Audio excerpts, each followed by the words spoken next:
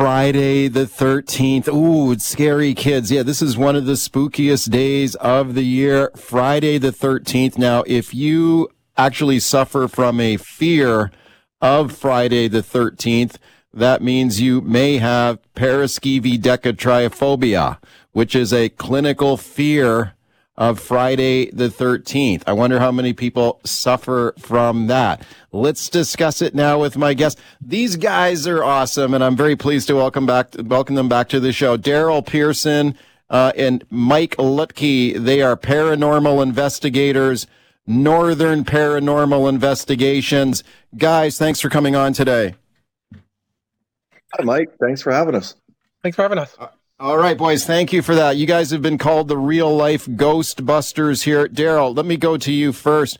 First of all, Daryl, Friday the 13th, is this a real thing? Like, would you think there's more paranormal activity on this day? That's a good question. I've never really considered it too deeply, really. I think maybe a lot of people are looking into it and for it, maybe a little more on Friday the 13th because they're expecting it, but I've never really noticed much of a difference. But really, then again, who knows?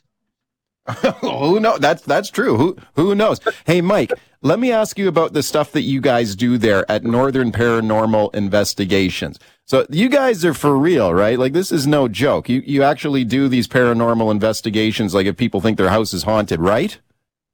Oh, absolutely, we do. We are the real deal. We don't really call ourselves Ghostbusters, though. Although my kids do, but it's a joke. We go around saying we're actual paranormal investigators. We're the real deal, though. Yeah, you're the real deal. And Daryl, tell me about this now. So you guys are, you've been called the real life Ghostbusters, but you don't show up with those plasma packs on your back or whatever, right?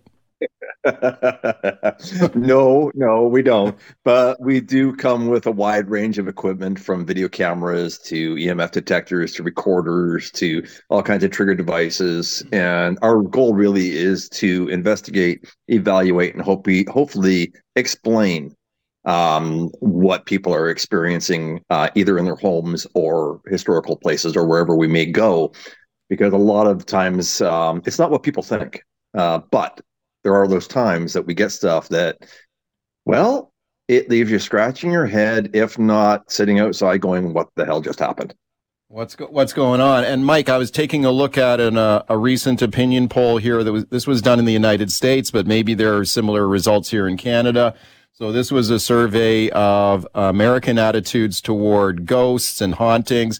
It says that 40% of American residents have experienced unexplained or unusual occurrences in their home.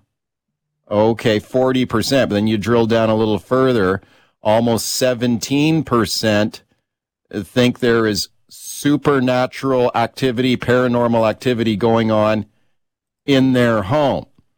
Mike, when you talk to people, when they contact you, what are they believe something's going on, right? Like, what is a typical kind of call for you guys, Mike?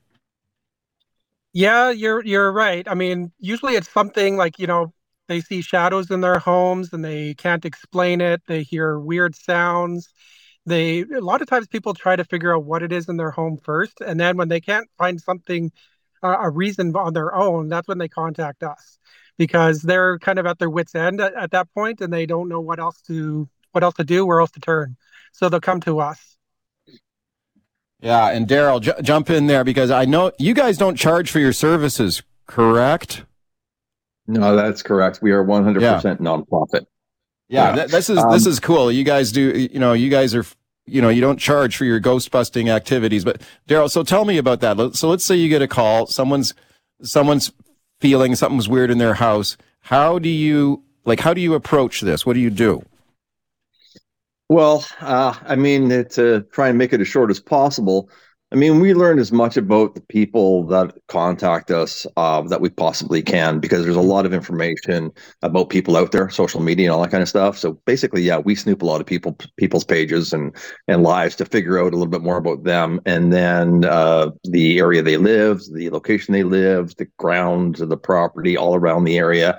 We look into every possible plausible explanation as to why something might be happening when they call us and say, hey, we're seeing shadows, we're hearing footsteps, we're getting bangs, our pictures are being thrown off our shelves, we're seeing white mist go across the floor underneath the couch. We got handprints, 3-fingered sharp handprints on the mirror that are backwards. Like, how do you get that stuff? So we have to really consider who and what we're dealing with, and then kind of look at all the stories, and then actually go back and rehash the stories over and over again, rehash what they're telling us. So we always either get a consistency. If you don't get a consistency, then you have to start wondering, okay, so what's going on and what's not really going on. So we look for consistency in their stories and stuff. Okay, that's some really creepy stuff you were just describing there, Daryl. Like, have you seen this kind of stuff yourself? Like, what's the weirdest thing that you've actually witnessed yourself, would you say, Daryl? A full body apparition. Whoa. Whoa. Tell me about that. What was the deal there? Well, I can tell you what and where. You've been down to New West. You know, the old train station down there used to be the keg. Well, before it changed, we were in the keg. I was sitting upstairs. It was about 1:30, 2 o'clock in the morning. Kind of had my head down because it was late. Had my camera pointed down, call it young and stupid at the time. And I looked up, and there was a little girl standing in front of me about 6 feet away. She looked at me, my jaw dropped. She turned, took 2 steps, and faded out of existence. Oh, man. Whoa. Whoa. Okay. So were you called there were you called out there because someone thought there was something going on, or we just happened to be there? No, there was lots of teams that had been out to that particular restaurant over the years. We were just one of the ones that contacted them and said, hey, we'd like to come in because there are stories, and there were a lot of stories. Yeah. Yeah. Oh, man, that is really creepy. Mike, same question for you. What's the weirdest thing you've seen? Hey, I've never actually seen a full body apparition like Daryl has, and I always call that my holy grail, because if I see that, I might be like done as an investigator. I'm not sure yet, but we'll see when that happens. The craziest thing I've seen is probably just a really dark shadow where, it's like a shadow that you would normally see on a wall, but actually in between you and a wall, and it's so dark you cannot see through it, and there's no explanation for it, and you try to recreate it and you just can't. That I've seen actually on more than one occasion, and it's not always inside. Like, sometimes it's in someone's house, sometimes it's in a historical location, and when it happens, you just get the your arm hairs go up, and you get this like, oh my gosh, did I just actually see that? Oh, okay. So that's wow, the craziest thing. Yeah. Wow, that's really freaky. Speaking to Daryl Pearson and Mike Lutke, Northern Paranormal Investigations. They are the real life Ghostbusters here. Okay, so Daryl, when you do one of these investigations, like you mentioned that you're very interested in where people are located, what region they're located. Would you say there are let's talk about Metro Vancouver for a minute. You mentioned New West earlier, but if we think about the whole region, are there certain parts of the city that seem to be more haunted, for lack of a better term, than others?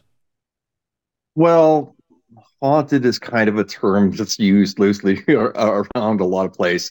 Other more active places, yes, I do believe so. I mean, if you look at the older neighborhoods, the older areas, whether it's stuff like New Westminster or down along Gastown, stuff like that, you will seem to find more events taking place. It does seem to tie a little bit more back historically to stuff like that, but it's not necessarily the place to say that it always happens, because it can happen anywhere, anytime.